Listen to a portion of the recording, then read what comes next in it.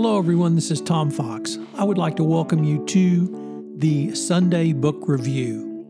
The Sunday Book Review is the series where I discuss books which impact the compliance practitioner, the legal professional, and the business professional. I hope you will enjoy this episode. For the next 2 weeks on the Sunday Book Review, we're going to take things in a little bit different direction as I'm going to feature Graham Greene. Today I'm going to feature my 4 top works by Graham Greene, and next week I'm going to feature books about Graham Greene. The first book we look at is his novel Brighton Rock, published in 1938. As Fred Hale comes to Brighton on assignment to distribute cards anonymously for a newspaper competition, he meets Pinky, the teenage sociopath and up-and-coming gangster anti-hero of the novel. Hale had betrayed the former leader of the gang Pinky now's control in an article about a slot machine racket.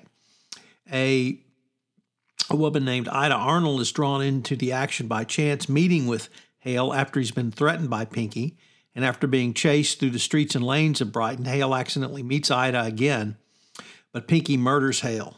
Pinky subsequently attempts to cover his tracks and remove evidence of Hale's visit to Brighton. It leads to a fresh chain of crimes and to Pinky's ill-fated marriage to a waitress called Rose, who unknowingly has the power to destroy his alibi. Ida decides to pursue Pinky restlessly because she believes it is the right thing to do and also to protect Rose. Ostensibly an underworld thriller, the book deals with a Roman Catholic doctrine of the nature of original sin and the basis of morality. Pinky and Rose were Catholics, contrasting with the rest of the cast, which are, of course, Church of England members. Next up, The Power and the Glory. This is a 1940 thriller by Graham Greene. The title is an allusion to the doxology often cited at the end of the Lord's Prayer, which reads, "To thine kingdom, the power and the glory forever and ever. Amen." It was published in the United States under the title The Labyrinth Ways. The novel tells the story of a renegade whiskey priest living in the Mexican state of Tabasco in the 1930s, at a time when the Mexican government was attempting to suppress the Catholic Church. The suppression resulted in the Cristero War of 1927 to 1929, so named for the Catholic combatant slogan, "Viva Cristo Rey, long live Christ the King." It's a great travelogue about Mexico and the persecution of the Catholic Church in the country of Mexico in the 30s and 40s. Next up, Our Man in Havana, which is a hilarious satire, a novel set in 1958 Cuba. Here, Greene makes fun of intelligence services, especially British MI6, and their willingness to believe reports from local informants. The book predates the Cuban Missile Crisis, but certain aspects of the plot appear to anticipate the events.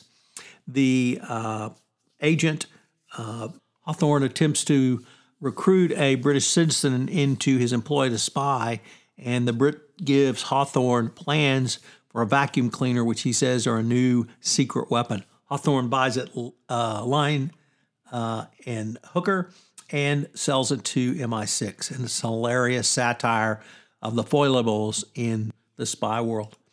And our final selection is The Third Man, which was novella turned into a screenplay, which became one of the great movies of all time, and then was fleshed out a little bit more by Greene in a longer novel.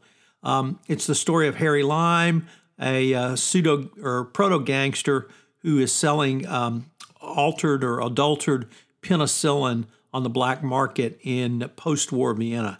It's a great movie. It's a better book. I hope that you would take the opportunity to read the book and check it out. And check out anything by Graham Greene. I find them to be great. This is Tom Fox. This month on The Compliance Life, I visit with Natalia Shaheda, the Chief Compliance Officer at ABB. It's a fascinating story of Natalia's journey to the compliance chair and what lessons she's learned. Also, I hope you will check out ComTech, a podcast on the intersection of technology and compliance that I premiered in February with Valerie Charles. Both of these shows are on the Compliance Podcast Network. This is Tom Fox. Thank you so much for listening to the Sunday Book Review.